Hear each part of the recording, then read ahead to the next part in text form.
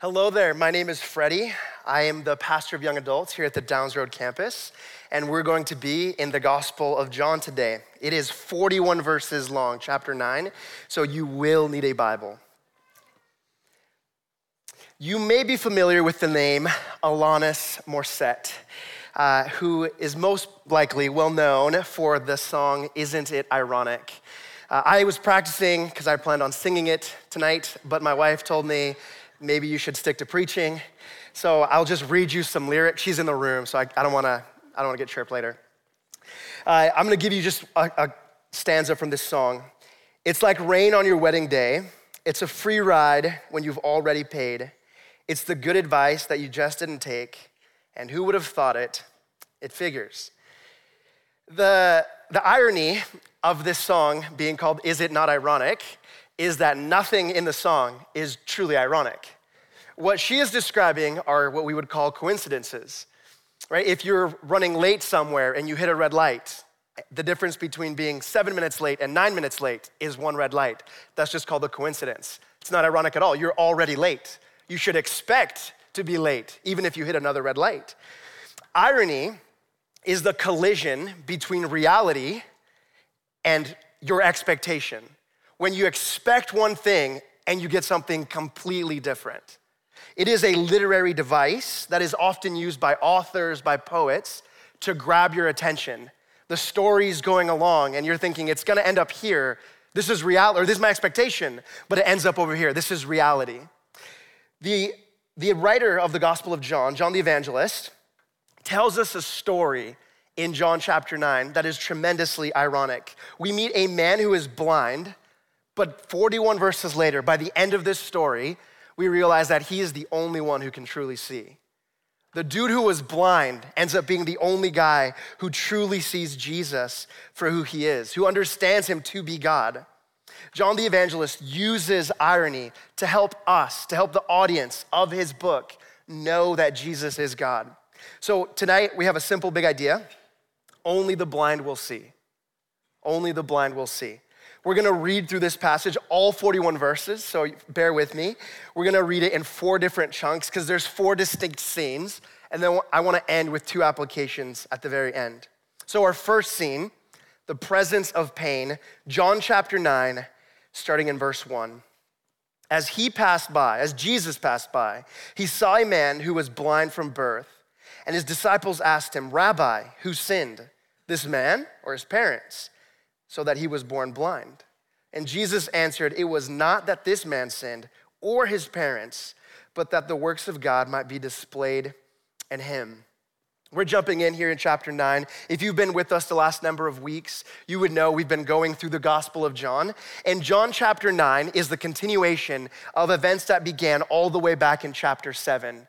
From chapter 7, verse 2, all the way to chapter 10, verse 22, we have about 2 months of time.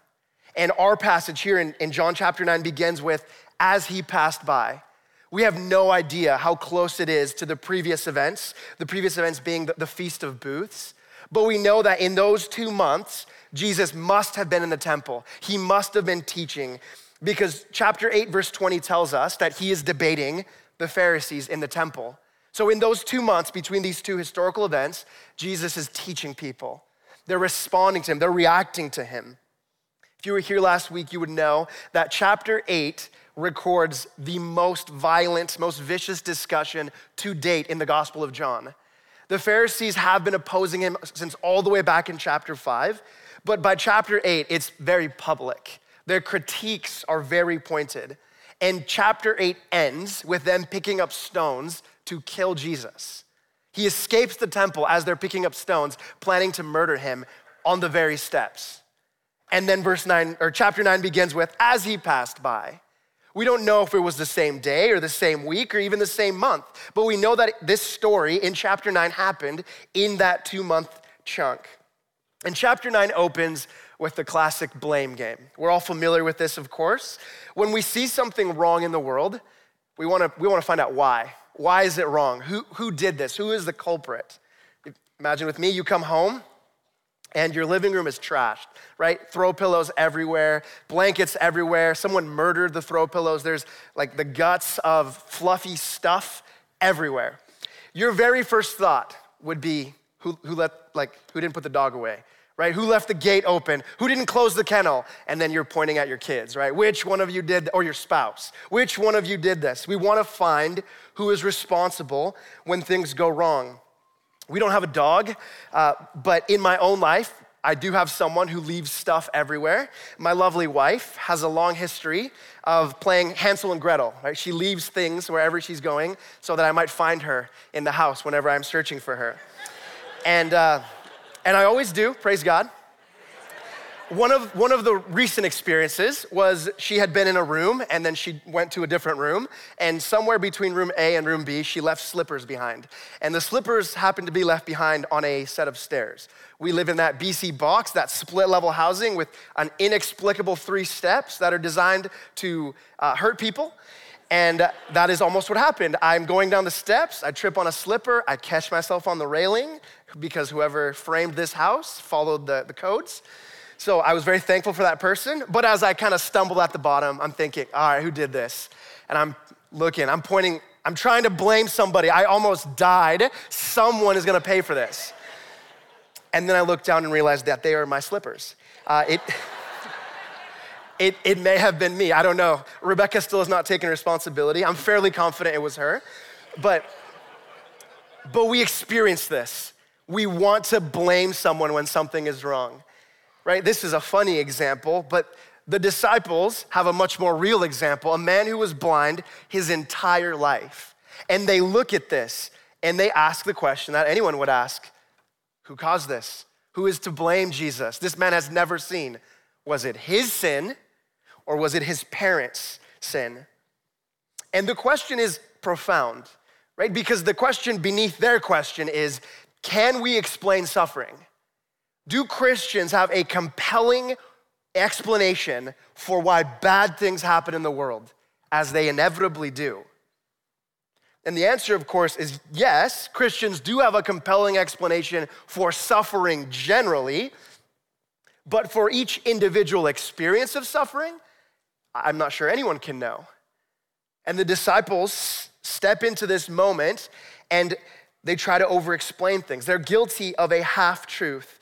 What they got right was ultimately every sin can be explained, or every instance of suffering can be explained by the presence of sin in our world. What they did not get right was that we are not always responsible for the suffering in our own life. I want to show you a couple verses that make this very clear. So, Romans chapter 8, starting in verse 18. I consider that the sufferings of this present time are not worth comparing with the glory that is to be revealed in us. For creation waits with eager longing for the revealing of the sons of God. For the creation was subjected to futility, not willingly, but because of him who subjected it, in hope that the creation itself will be set free from its bondage to corruption and obtain the freedom of the glory of the children of God. There is a story at the beginning of the Bible in Genesis 3 that is the root cause of every instance of human suffering. Everything bad in the world, decay, disease, death, happens in the world after Genesis 3. Adam disobeyed God, he disobeyed God's commands, and as a result of that, sin entered the world, and sin has ruined everything. Sin has corrupted everything. So every instance of suffering, in a way, can be pointed to as the results of sin. But that's not the question the disciples were asking. They were looking at a specific event. And they were saying, well, who sinned in this event? And their error is that we don't always get what we deserve. Jesus explicitly teaches us this in Luke chapter 13. He says these words: There were some present at that very time who told them about the Galileans whose blood Pilate had mingled with their sacrifices. A bunch of people are before Jesus and they tell him, a bunch of people died, very tragically. Jesus, explain this event to us.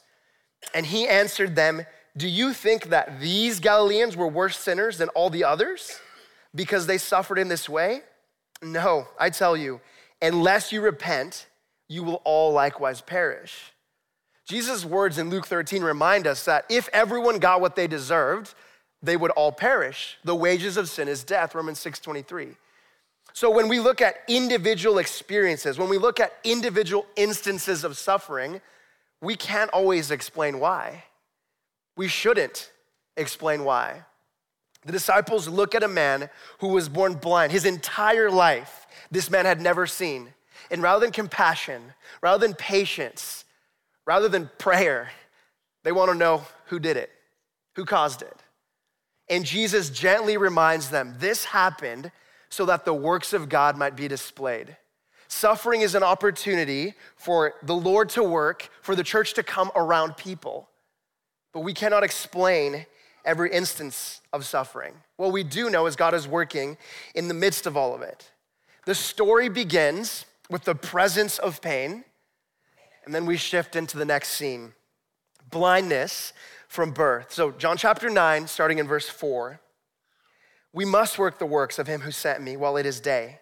Night is coming when no one can work. As long as I am in the world, I am the light of the world.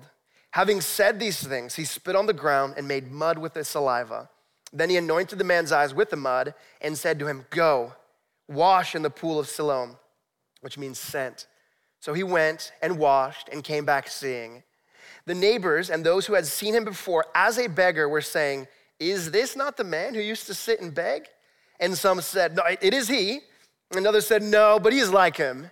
And he kept saying, I'm the man. It is me, I'm the man. So they said to him, then how were your eyes opened? And he answered, the man called Jesus made mud and anointed my eyes and said to me, go to Siloam and wash. So I went and washed and received my sight. And they said to him, well, where is he? Where's Jesus?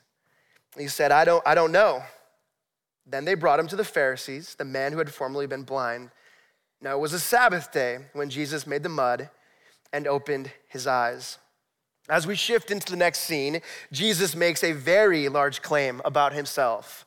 I am the light of the world, verse 5. And if you remember the series that we've been in, this is not the first time that Jesus has said that. Back in two weeks ago, back in chapter 8, verse 12, Jesus is speaking to the crowds, and he says to them, I am the light of the world. Whoever follows me will not walk in darkness, but will have the light of life. And where there is light, there is heat. And as Jesus said these things to the crowds, people got fired up.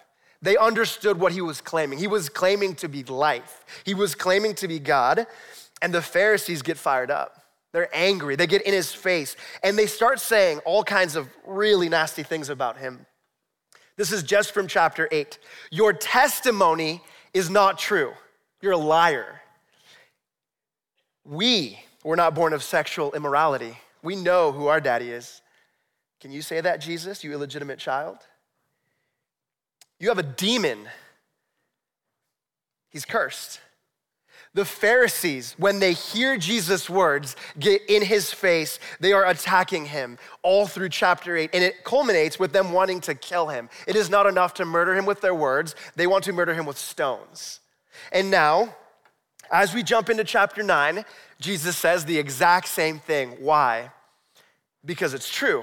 Jesus is the light of the world. And as he says this, his words are incredibly intentional.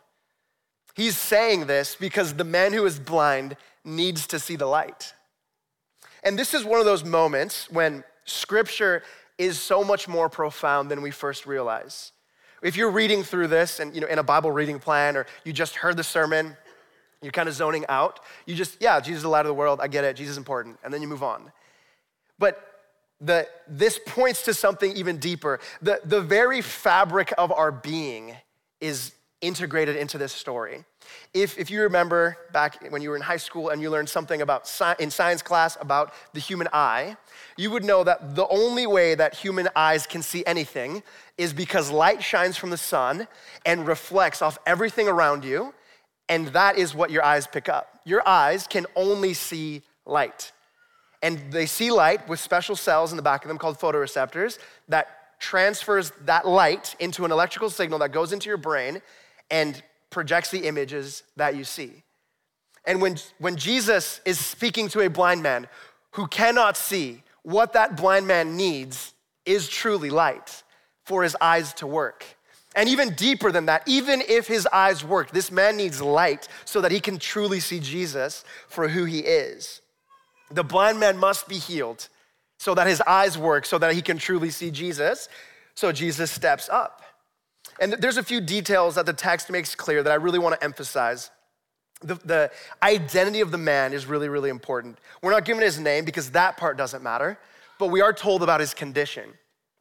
He is consistently called a man. This might seem insignificant to you, but it matters a lot. This man means that he could have been anywhere from age 13 to age 50. Like the Hebrew text would use a different word for an older man and a different word for a younger man. But a man could be literally anyone from 13 to 50. So this man is someone who has been blind over a decade and who has never once seen. His entire life, he has not been able to see. The word that gets used to describe his blindness only means blindness, and it means total blindness. He's not like a little bit hard of seeing. He's not like kind of blind. He's not like, dim in the eyes. He is blind as a bat. His eyes do not work. They have never seen light in the entirety of his life. I remember when I was in middle school, many years ago, not as many as Mark, but many, there was an optometrist who came to our science class, and he brought this bucket full of goggles, and he passed them out to everybody, and the goggles mimicked nearsightedness or farsightedness. Right, and as we all put them on, then he gave us tasks to do, right? So nearsightedness is you can only see things that are near and your eyes don't work very well, you see blurry things in the distance. Or farsightedness, you see really well in the distance, but you can't read, you can't see things close to you. So he gave us the goggles, we put them on, and then he assigned us tasks to do. And it was a fun/frustrating experience because I couldn't see very good. I was used to seeing, and now all of a sudden I couldn't see. The man in our story had never been able to see. Glasses wouldn't have helped him. The optometrist couldn't have helped him. No amount of science could have helped this man. What he needed was a miracle. And that's what Jesus sets out to do. So Jesus makes mud for a miracle. And this is, again, a little twist in the story because you're starting to think, what on earth are you doing, Jesus? How is mud gonna fix someone's eyes? Right? In one sense, it could be Jesus being really superstitious, where he wants to do a little ritual and the mud's gonna be special and he's gonna do some incantations over it, slap it on the dude's face, and he will see. But we're told he just spits, makes mud, throws it on the eyes, go. The story's a little bit weird. As I was looking at it this week, it reminded me of a great scene from My Big Fat Greek Wedding.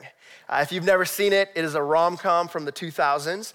And one of the characters, speaking about her dad, has like one of my favorite movie lines of all time. My dad believed in two things: that Greeks should educate non-Greeks about being Greek, and every ailment from psoriasis to poison ivy can be cured with Windex. And that line is funny in and of itself, but even more so because in my own life, my dad was very much like that, but not with Windex. For my dad, it was Vapor Rub. Right, that Vicks Vapor Rub, those little cans, you all know them. It did not matter what was wrong with me. My dad knew that Vapor Rub could fix it. I would go to him and I'm like, congestion. He's like, Vapor Rub. I go to him, Dad, seasonal allergies. He's like, don't put it near your eyes, but Vapor Rub. Dad, back pain, Vapor Rub. Dad, I have a concussion, Vapor Rub. I'm like, it didn't even make sense, but my dad truly believed that Vapor Rub would fix everything. And as we read this story, we can kind of get the impression that Jesus just thinks the dirt's gonna be special. His spit is special, it's gonna fix everything. But it's not. The point of the story isn't the spit, it's not the pool he goes to, it's not the command he gives, it's who Jesus is. It's not the miracle, it is the miracle giver. And this Jesus who does this miracle is different than every single person here. When was the last time that you actually fixed someone's injury by rubbing dirt in it? It's never happened. We say it, but it never works. When was the last time someone got healed by jumping into the MRC pool? It's never happened. But Jesus commands someone to go, and it actually works. Something is special about who Jesus is, his healing, his teaching, the things he says about himself. I am the light of the world. Those kinds of things. They remind us that Jesus is God. He's doing the works of God and healing people and helping people. We can't do that. Only God can do that. And John wants you to see that Jesus is God. Jesus is the only person who can help someone. No one in the story sees clearly. We meet a blind man, but we realize actually everyone in the story is blind. No one can see because no one sees Jesus for who he is. And worst of all, the neighbors reacting to this miracle, reacting to this wonderful sign that Jesus did, their very first question, is this the guy? Is it truly him who was a beggar? No, it's someone who looks like it. It couldn't be him. They focus on the man. They focus on the miracle, not on the miracle giver. And they totally miss Jesus. We see blindness from birth, not just in the blind man, but in everyone else in the story. And our scene shifts again. Third scene, division and debate. John chapter 9, starting in verse 15. This is the longest section. The Pharisees again asked him how he had received his sight. And he said to them, he put mud on my eyes, and I washed, and I see. And some of the Pharisees said, this man is not from God, for he does not keep the Sabbath. But others said, how can a man who is a sinner do such things? And there was a division among them. So they again said to the blind man, what do you say about him, since he has opened your eyes? And he said, he is a prophet. He is special. I know this man is different.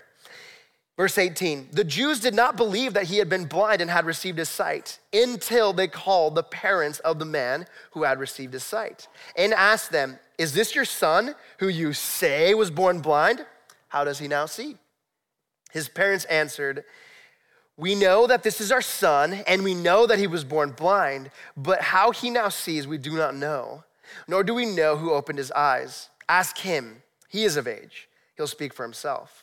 His parents said these things because they feared the Jews, for the Jews had already agreed that if anyone should confess Jesus to be the Christ, he was to be put out of the synagogue. Therefore his parents said, he is of age, ask him. So for the second time, they called the man who had been blind and said to him, give glory to God. We know this man is a sinner.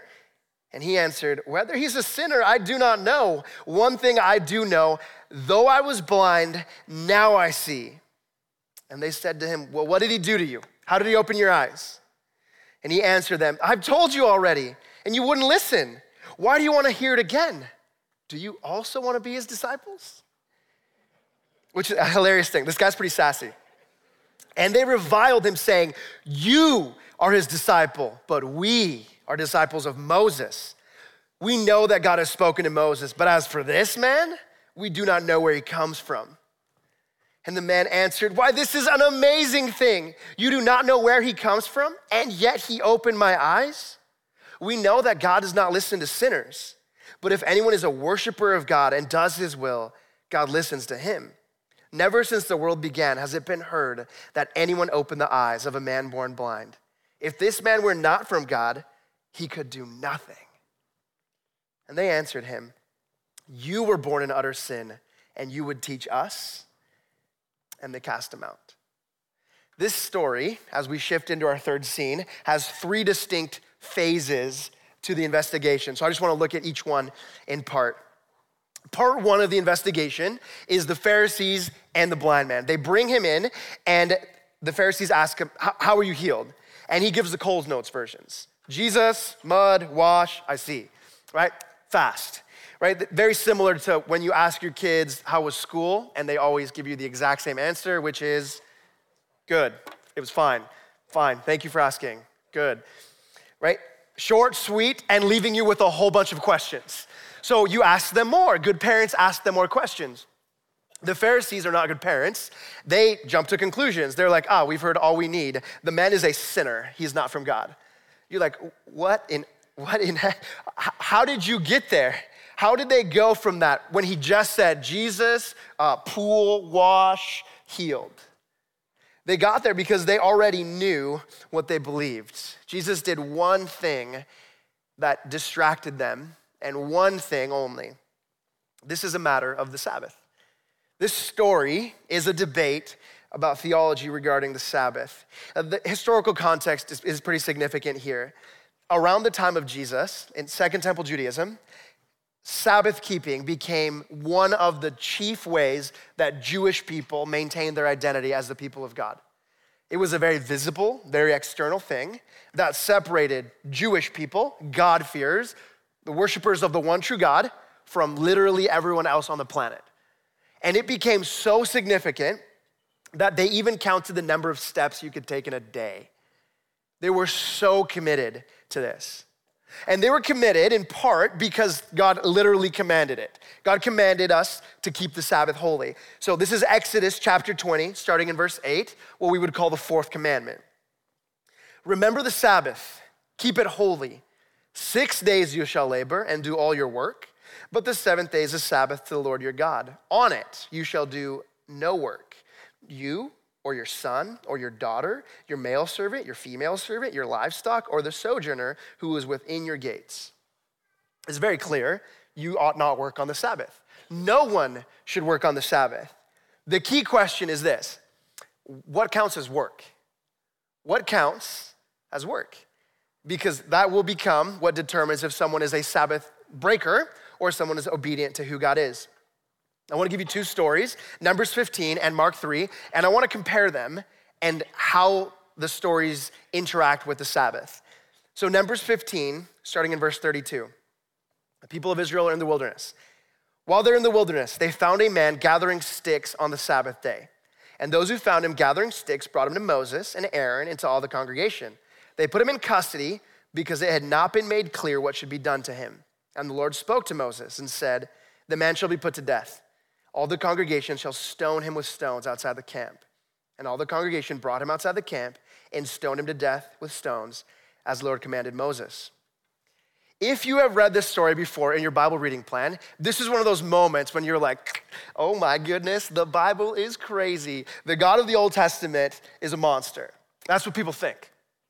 If you know the story though, and you're not reading just Numbers 15, you're reading all the way from Genesis into Exodus, into Leviticus, into Numbers, you would understand why God gives such a harsh punishment.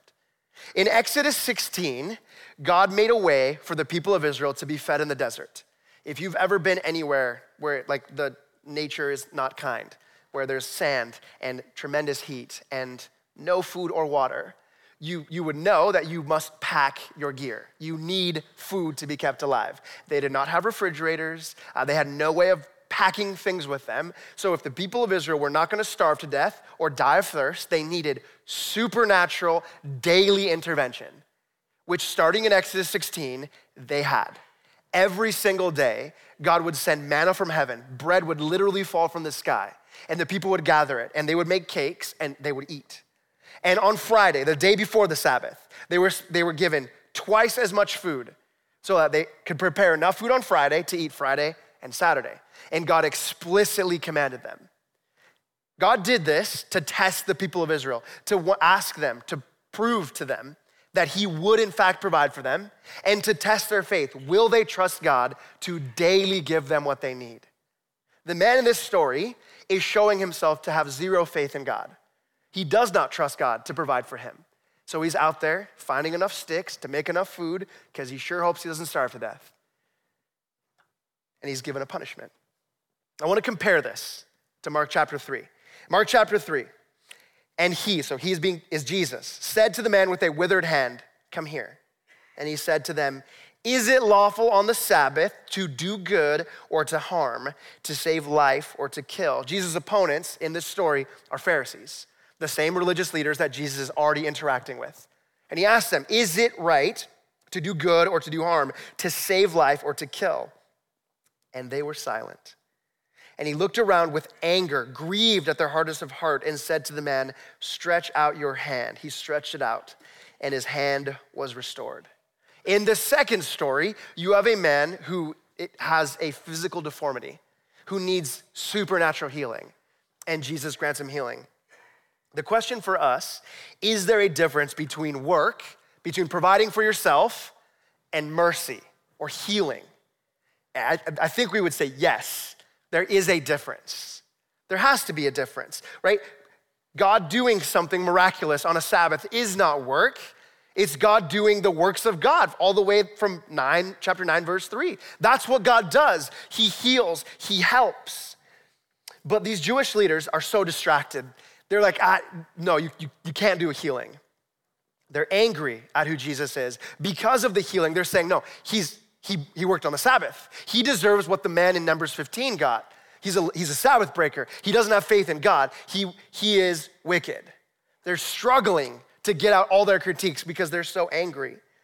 And they ask the man, well, what do you think he is, knowing he broke the Sabbath? And the man very boldly says, he is a prophet. And that makes them even more mad. So they double down. We move into phase 2 of the investigation. They bring in his parents. And the guys are thinking, okay, if the man isn't backing us, he's gotta be a plant. Like there is no way that this is actually a blind man. Jesus set this up to, create a scenario where he looks amazing, steals all our thunder, and takes away our position of power. So they bring in the parents and they're like, okay, is this actually your son?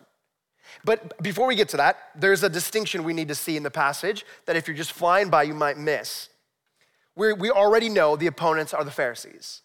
But within the Pharisees, we meet a second group of people referred to as the Jews. Verse 16 told us there was a division amongst them. And you're like, well, what's the division? Well, the Pharisees, group of people, religious leaders, and within this group of people, there is a subgroup that gets referred to as the Jews, and these are the ones who are opposing Jesus. We see this hinted at previously in the Gospel of John because there are Pharisees that seem warm to who Jesus is. If you remember John chapter 4, Nicodemus, a Pharisee, comes to Jesus asking to be taught. So there were at least some Pharisees who didn't hate Jesus. They didn't want him murdered. But there were some who were incredibly hostile, who called him an illegitimate child, a sinner, someone possessed by a demon. And the rest of the investigation in phase 2 and phase 3 is carried out by this group of people, these Jews, these religious leaders who oppose Jesus. And their questions are so basic. Is this your son? Was he born blind? How was he healed? Right? They already have all the answers, but they're pressing the parents now. And the parents give equally short answers. Yes, he's our son. Yes, he was blind. We have no idea how he got healed. And they totally dodge him. And this part of the story is interesting for us because you would think the parents would try to advocate for their son. Like they would take his side. They would want to protect him. He's done nothing wrong. He's been healed. How is he the bad guy here? But they totally ditch him. They say he's of age. He can speak for himself. And John gives us a narrator's note in verse 22. The parents said this because they were afraid. They feared getting kicked out of the synagogue. They knew there was real world consequences. If they're caught being like supporters of Jesus, they're gone. They're kicked out of Jewish life. And they're afraid of that. So they dodge the question and the Jews turn back to the son. Phase 3 of the investigation. This is now the second time that they're pressing the son. So they up the ante a little bit. Give glory to God. Very direct. And this phrase actually comes to us from Joshua chapter 7. And the literary context of it is be so truthful as to risk your life because you are being so honest, giving so much detail, right? More colloquially, like in modern speech, we would say no cap, dead ass, for real. If you're a Gen Z, or if you're not a Gen Z and you understood nothing that I said, you would say, tell us the whole truth and nothing but the truth. What they want from this man is the truth, but they want their truth. And they're pressing him. They're trying to guilt him. They're trying to pressure him with the most theological language they can find. And the rest of the story is them going back and forth, back and forth. And in the interest of time, I want to summarize all of it around one simple question. The debate between the man born blind and the Jewish leaders is who is Jesus? Who is this man? Is he who he claims to be? Is he a liar? Is he a sinner? The lines become pretty clear. The Jews are blind. They've already called him a liar, an illegitimate child, and said he's cursed because he has a demon, all the way back in chapter 8. Here, they say he is a sinner, and we don't know where he comes from. They keep coming back to this idea. Like, we don't even know who Jesus' daddy is, bro. Like, why are we gonna listen to this guy? They're attacking him. They're pressing him. They're trying to humiliate him and shame him in front of the blind man. But the blind man, I guess more accurately, the ex-blind man, is the only one who can truly see. And we see a movement inside his heart through the words he says from the beginning of the story to the end. In verse 11, he says, the man called Jesus, that's who healed me. He sees Jesus as a man. In verse 17, when the Pharisees are pressing him, he says, well, no, he's a prophet. He did this miracle. I know he's a prophet. And then in the debate between the Jews and the blind man, he says, no, this is a man from God. We see this growth in how he views Jesus, and we see the solidifying of battle lines between the Jewish leaders and the blind man. And the story ends, this division and debate ends with the blind man being cast out. What the parents only feared actually happened to him. They cast him out of Jewish life. He is no longer welcome in the synagogue. And now we shift to the fourth scene. Judgment from Jesus. John chapter 9, starting in verse 35. Jesus heard that they had cast him out, and having found him, he said, do you believe in the Son of Man? And he answered, and who is he, sir, that I may believe in him? And Jesus said, you have seen him, and it is he who is speaking to you. And you have to imagine there's a pause where the guy's like, I've never seen you before. My eyes didn't work the first time you were here, but now I've seen you. And he responds in the only way people should. He said, Lord, I believe. And he worshiped him on his face, praising who Jesus is. And then Jesus says some very interesting things. Verse 39, for judgment I came into the world, that those who do not see may see, and those who see may become blind. And some of the Pharisees near him heard these things and said to him, are we also blind? And Jesus said to them, if you were blind, you would have no guilt.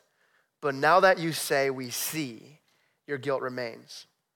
This story ends on a high note, and then with a very interesting question. The high note is that the man who was cast out doesn't remain alone. Jesus comes to him. Jesus comes to him and reveals who he truly is. The story, John chapter 9, began with a man who had never seen. And 7 verses later, he sees, and by the end of the passage, by verse 37, the man sees Jesus truly. He is looking with his own eyes on the Son of God. This man went from blind to being physically and spiritually able to see. And he moves to worship in verse 38. He's bowing before Jesus, praising him. And again, this is another very clear statement by John as to who Jesus is. You and I get incredibly uncomfortable when people praise us, like even with the most mundane of things. If you got a fresh haircut and someone says, dog, that's a nice haircut, you're like, it was all right. Like I overpaid for it and I didn't actually do what I asked them to do, but like, thank you, I appreciate it. Like we struggle with compliments. Or I'm like, oh, that's a cute jacket, that's a cute cardigan. I actually got it used. It's actually 75 years old. I don't even know how it's still together, right? Or, hey, great work today, man. I really appreciate you stepping up. Oh, you know what? I'm just part of the team. Honestly, anyone could have done it. I don't even know how I'm still employed here, right? We minimize constantly. Excessive praise makes us uncomfortable because deep down, we know that we don't really deserve it. We know we're flawed. Jesus does deserve it. And in this story, there is a man on his hands and face before Jesus praising him. We're told worship, and worship is like, Jesus, you're the greatest. Jesus, you're the best. Oh my goodness, Jesus, I can see. And Jesus just sits there and says nothing. He receives that worship. Why? Because Jesus is the only one who truly deserves it. If Jesus is the God of the universe, the God who can heal without even speaking it, then he does deserve worship. And this man, the blind man, the man who couldn't see, is the only one who truly understands who Jesus is and is on his face before him, worshiping him in the way that he deserves. But Jesus ends with a very powerful statement. It doesn't end with the worship scene. It would be a little bit easier for us if it ended with the worship scene. He ends with a challenge. Jesus says some very hard words. Verse 39, for judgment I came into this world. And we feel a little bit uncomfortable. What does that mean, Jesus? What do you mean judgment? I thought, for God so loved the world, John 3:16. What is this judgment, Jesus? And the judgment is explained in the verse. The blind will see, and those who see will be blind. Judgment could be described as discernment, as recognition that there are two teams, and you must choose your side. Jesus ends chapter 9 by telling everyone who's present, do you see who I am? You have to accept it, and if you do not accept it, you are actively rejecting it. There are two teams. Which team are you on? Jesus says this kind of thing all throughout the Gospels. I want to show you one more. Matthew chapter 10, verse 34. Do not think that I have come to bring peace to the earth. I have not come to bring peace, but a sword. I have come to set a man against his father, and a daughter against her mother, and a daughter-in-law against her mother-in-law. And a person's enemies will be those of his own household. The image of the sword is helpful because swords cut. They separate things. And Jesus' words, Jesus' person is doing the very same thing. When you see who Jesus is, he claims to be the light of the world. When you see who Jesus is, he heals people and receives their worship. You either join his team or you reject him. There are two teams. Everyone picks their side. And if you choose to follow Jesus, there will be a cost. We see that in the man born blind who is cast out from all the community he ever knew. This passage ends with some very difficult words by Jesus, and we see the paradox of belief in these difficult words because Jesus is commanding the people, or he's showing the people who he is, and he's challenging them. You have to pick your side, and yet we know that if Jesus does not open their eyes, they will not see him for who he is. That's the principal difference in the story between the blind man and literally everyone else.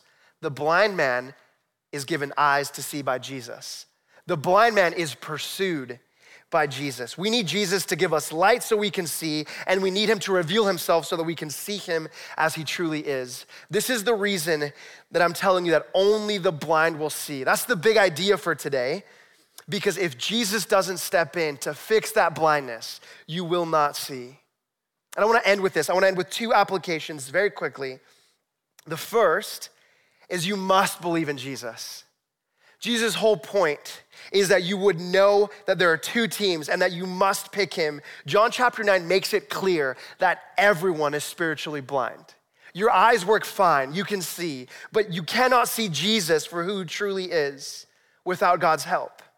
The blind man received God's help. He saw Jesus as the bread of life, as living water, as light of the world. And we all need that very same thing because everyone else in this story missed it.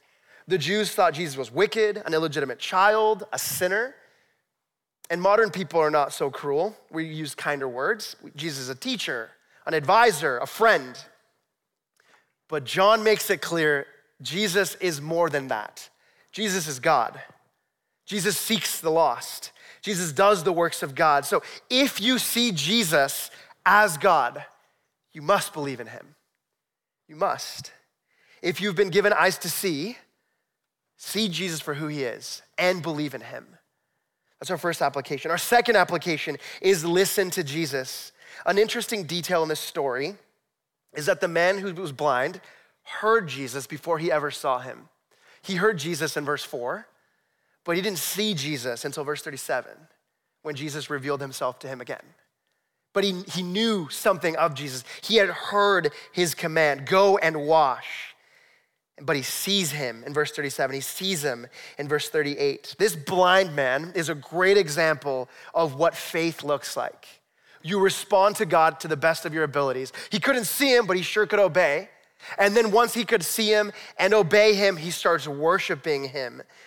After you believe, Christian life doesn't stop. Christian life starts with your eyes being able to see and you seeing Jesus for who he is, but it continues. It's an ongoing process, and we continue hearing the words of Jesus. The Bible teaches us that the words of Jesus are actually in the scriptures. Scripture teaches us that it is living and active, the very words of God. So when you hear God's word, when you read God's word, you are still hearing Jesus. You're still responding to who he is. Here at Northview, we constantly come back to this vision statement of helping people become deeply rooted disciples of Jesus. And that's why we do so much of what we do. That's why we're doing the Northview reading plan, because we want you in God's word, because we think you can actually hear God's words by reading it. That's why we have TLC courses starting up in a couple of weeks, because we think you need to know what God teaches you about how to live. This whole story reminds us to believe in Jesus, and if you have believed in Jesus, to listen to him. The whole story, the four scenes: presence of pain, blindness from birth, division and debate, Jesus and judgment, they reveal to us that blind people can actually see. The man who was blind in the story ends by being able to see. And everyone in the story who had actual eyes that worked is revealed to be blind. John the Evangelist uses irony. The blind man sees, and those who see are actually blind, to help us see who Jesus is. If you don't see Jesus for who he is, my prayer is that a day like today, when you hear his story, would be a moment where you actually can see who Jesus is. Only the blind will see, but the good news is Jesus gives sight to the blind. I'm gonna pray for us, and then we're gonna go into worship through singing. Father God, thank you for this day. Thank you for this promise, Lord, that you give sight to the blind. Father, in a room of this size, surely there are people here who have never believed. There are people here who think Jesus is a teacher, a friend, someone who says nice things, but they've missed it, that you're actually God, that you heal and you save and you seek the lost. So Father, I pray that people would see you clearly today. And for those who have already seen you, who have already responded, Father, I pray that they would continue seeking your voice, that they would hear you and respond in worship. Father, we're about to sing, so I pray that we sing loud in thankfulness to who you are. We ask these things in the name of Jesus. Amen.